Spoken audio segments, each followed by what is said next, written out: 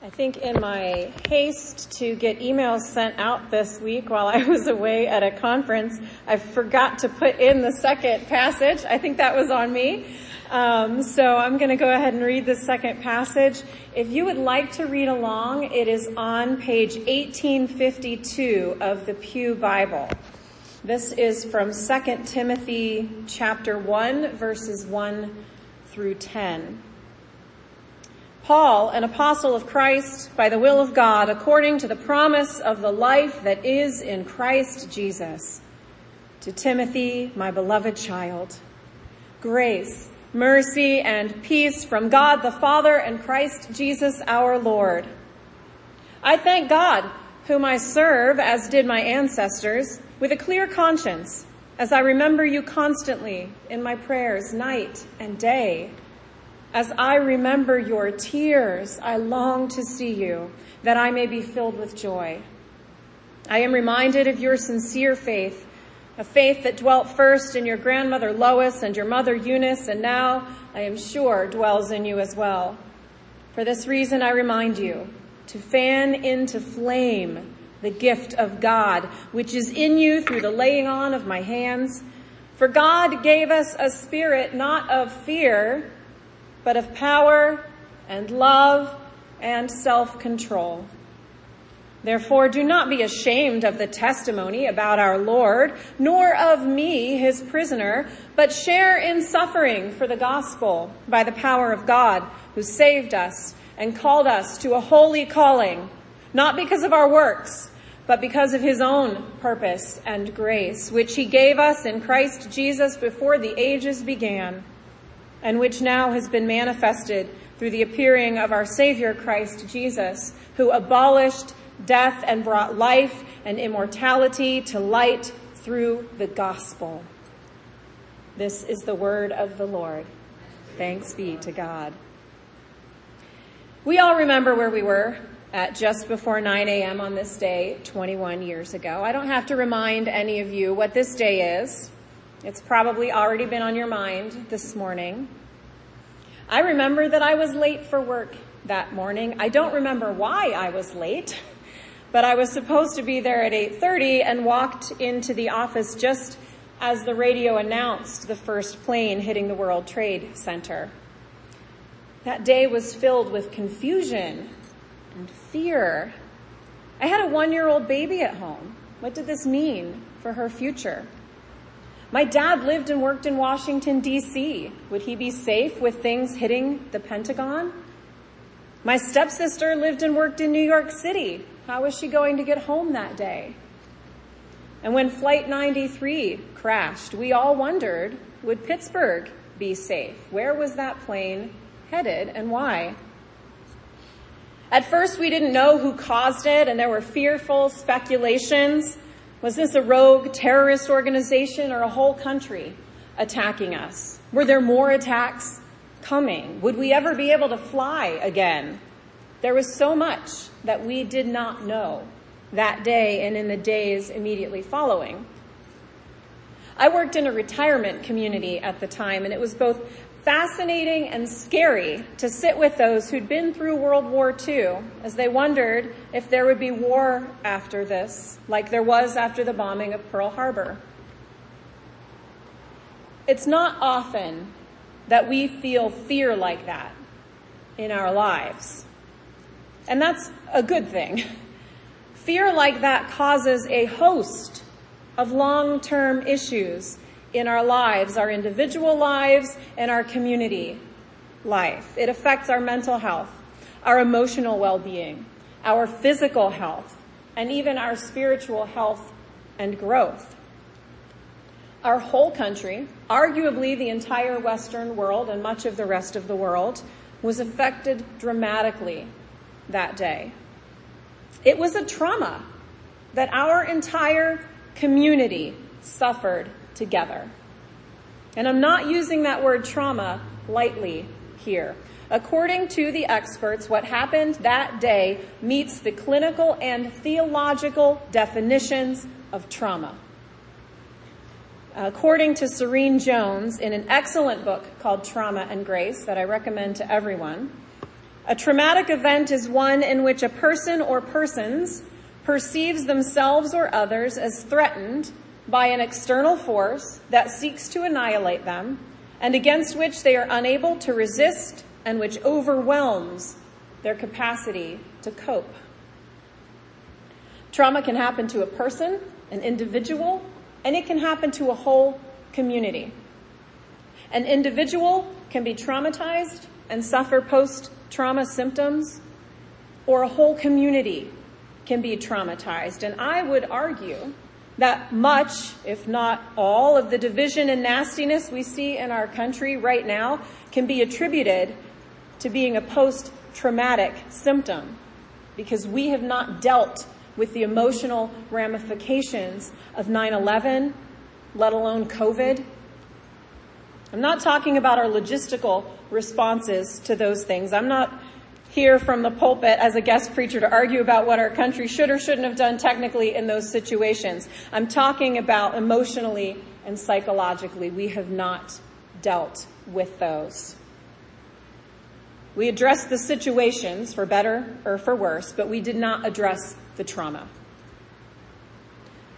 Sometimes trauma is something that literally threatens our physical well-being or even our life. Maybe like the physical abuse I suffered in my first marriage, or how 9/11 or COVID-19 traumatized our entire community. That is physical threat. But sometimes it's something that threatens our psychological or emotional or spiritual self, like being a victim of racism or growing up with negligent or emotionally abusive parents in the house. For children, things like moving homes or changing schools can cause trauma. Sometimes it's a single event. Sometimes it's a series of events that just finally become too much for us to cope with. And this is not something we can judge for another person. Something that might traumatize me might just be stressful for you, and vice versa. It's not our place to judge whether someone should or shouldn't have been traumatized by something. There is no shame in trauma. Hear me again. There is no shame in trauma. There is no weakness in admitting that you are affected by it. It is a natural human reaction to overwhelming circumstances. Speaking from a biological, medical, brain chemistry standpoint, trauma is when we chemically get stuck in the fight or flight mode of fear, right? That mode where if a bear runs in the door, we're either going to put up our dukes and fight the bear, or we're going to run and get the heck out of here. That's fight or flight. And our body, our brain can get chemically stuck there in a situation of trauma. It has been medically proven as well that these chemical changes caused by trauma can even be passed down to our children and our grandchildren. Generational trauma is a real scientifically proven thing. So if we don't address it now, it's going to live on in our families and in our communities and even in our churches, even when we're gone. So I will say it once more for good measure. There is no shame or weakness in trauma. There is no shame or weakness in admitting that there have been big, overwhelming things that happened in our life and that we were overwhelmingly scared. There's not even any shame in admitting we might not have handled it well in the aftermath. And there is certainly no shame in seeking out the spiritual, emotional, physical, and mental support that we need to heal from it as individuals and as a community. In fact, meeting healing head on takes greater courage than many people are willing to show. At the beginning of 2 Timothy, this passage that I just read, Paul says he remembers Timothy's tears. You can feel the sorrow in this separation between these two friends. It's believed that he's referring to when the two were last separated. A frightening time, I'm sure. because journeys those days were uncertain and dangerous, and the two friends weren't sure that they would ever see each other again when they parted. And by the time of this letter, Paul is sitting in prison awaiting his own execution. There is no shortage of things to be afraid of, as Paul encourages Timothy. And I would be very surprised if this was not a traumatic time for Paul, because everyone I've met who was incarcerated, and that is a lot of people in my line of work, suffered some amount of trauma as a result of incarceration. Paul is in a terrible place, and he's remembering a dramatic separation from his friends that he will never see again. So I will bet, as a preacher, that he was preaching to himself as much as he was preaching to Timothy when he said, God gave us a spirit, not of fear, but of power and love and self-control. He's not shaming the fear. He's not saying the fear is invalid. He's not even saying he's not scared for his life. Paul never says, I'm not afraid. He says, that's not part of my being, though. He's just saying that fear is not a part of our core identity, the identity we've been given in Christ, so we cannot allow ourselves to get stuck in it. The answer to fear is not blocking out the fear. It's not failing to acknowledge it. It's not building up emotional and sometimes physical walls to protect ourselves and shut other people out. The answer is to live into the spirit that God gives us.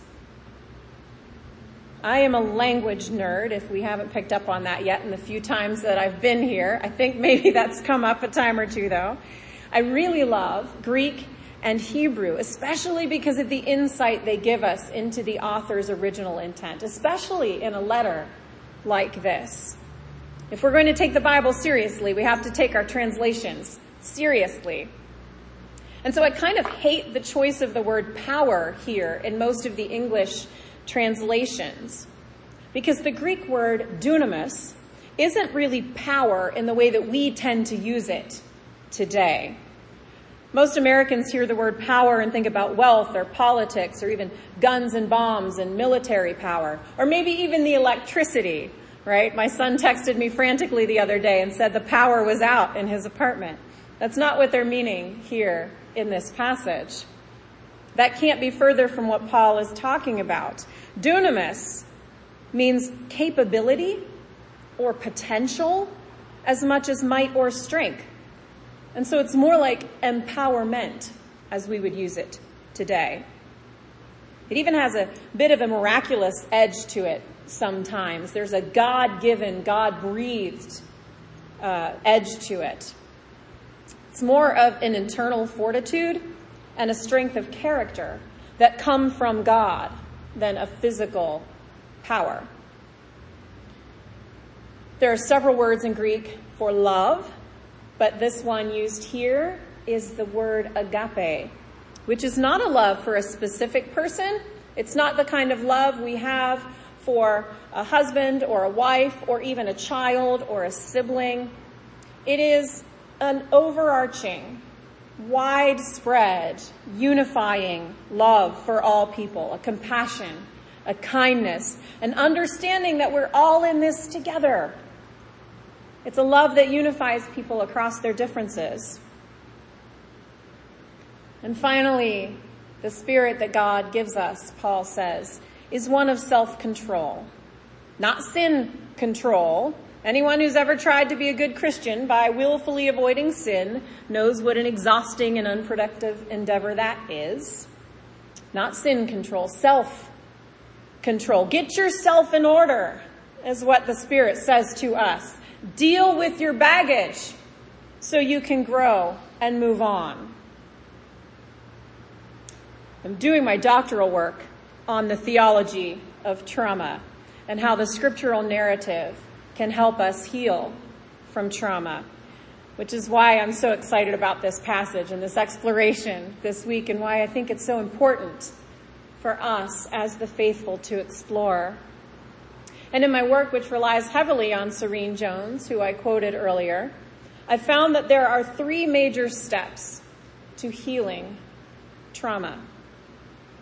The first is to find or create safe space in which the traumatized can tell their story. The second, tell the story. And the third, and this is very important, the community then has to move forward and re-narrate the story together. This third step is where we break the cycles of trauma. We refuse to respond to the traumatic situation by causing more trauma to the people and peoples around us, and rather we create a new story together. And while Paul and Timothy didn't have the psychological language of trauma like we do today, look at what happens when we overlay this passage and that process for healing. Love, a spirit of love, of compassion, of understanding, of valuing everyone around us. That creates the safe space that those who need healing need to start the process. Power, empowerment. It takes great strength of character and God-breathed ability and calling to stand up and tell your story. And self-control. Takes some serious self-reflection and discipline to be able to hear someone else's story, believe their pain without dismissing it, admit our part in that pain if we took a part in it, and then to do the hard work of telling a new story together. And look at where Paul goes right after verse 7. He says, share the story. Tell this story. Tell about the good news that counters the spirit of fear. The whole last section of that passage I read is about telling the good news, re-narrating the story together to find healing and hope in the world. So while he didn't have the same sort of language for this stuff that we tend to use today, Paul was speaking some powerful truth to Timothy here, as well as to us. What are we as the church called to do in times of fear, times of terrorist attack or war or pandemic, times when someone in our community has suffered a trauma of some sort, times of loss or sudden frightening change, or even times when we just want to make sure we're working toward being a safe space for all in the community to come and heal? We are not called to insulate ourselves from the outside world to protect ourselves. And I know this is a hard one, right? It's a fine line between showing support for our fellow hurting countrymen and women and falling into insular and idolatrous nationalism. It's a fine line between setting healthy boundaries with the person who abused us and never allowing anyone else in again and becoming an emotional hermit. We are called to live into the love and empowerment that God offers us and to seek faithful, healthy community with all those around us. We are called to react with compassion and to seek to learn more about the people around us rather than to shut them out. We are not called to scream our fear and story at the rest of the world without listening to the people around us, demanding that we are right or that we are the most wronged of all those who have been hurt. We are called to share our story and listen to the stories of those around us, admitting when we played a part in their trauma and helping to break the cycles of trauma that the world gets stuck in. And then we are called to tell a different story moving forward. I think it's good and healthy that every September we all reflect on where we were on that morning. It's part of our healing. I think it's good and healthy that over the past 2.5 years we've all spent time talking to people about where we were and how life changed in March of 2020. I was just starting a doctoral program that wound up looking very different than I had expected it to. What's not good and healthy, though, is when we get stuck on telling that story over and over and over and never moving forward, never doing the work of creating safe space for everyone to tell their stories of fear and trauma, and the hard work of re-narrating the story of the world so that those aren't things we have to worry about anymore. What's not healthy is when we leave it open-ended and we only tell the story through the days or weeks immediately following September 11th. We have to follow up that story with, and here's the good news that the gospel has to say in times of fear. This broken and often frightening world is not the end of the story. Military action or lifting mask mandates is not the end of the story. It's a part of the story sometimes. There's a lot of self-reflection and healing that has to come after telling those parts of the story. The kingdom of God that comes to redeem all the hurt and the pain and the suffering that we've seen, that comes to renew and recreate the world so that none of this will happen again, that is where the story ends. As Paul says, do not be ashamed of the testimony about our Lord, nor of me his prisoner, but share in suffering for the gospel by the power of God, who saved us and called us to a holy calling, not because of our works, but because of his own purpose and grace, which he gave us in Christ Jesus before the ages began, and which now has been manifested through the appearing of our Savior Christ Jesus, who abolished death and brought life and immortality to light through the gospel. Amen.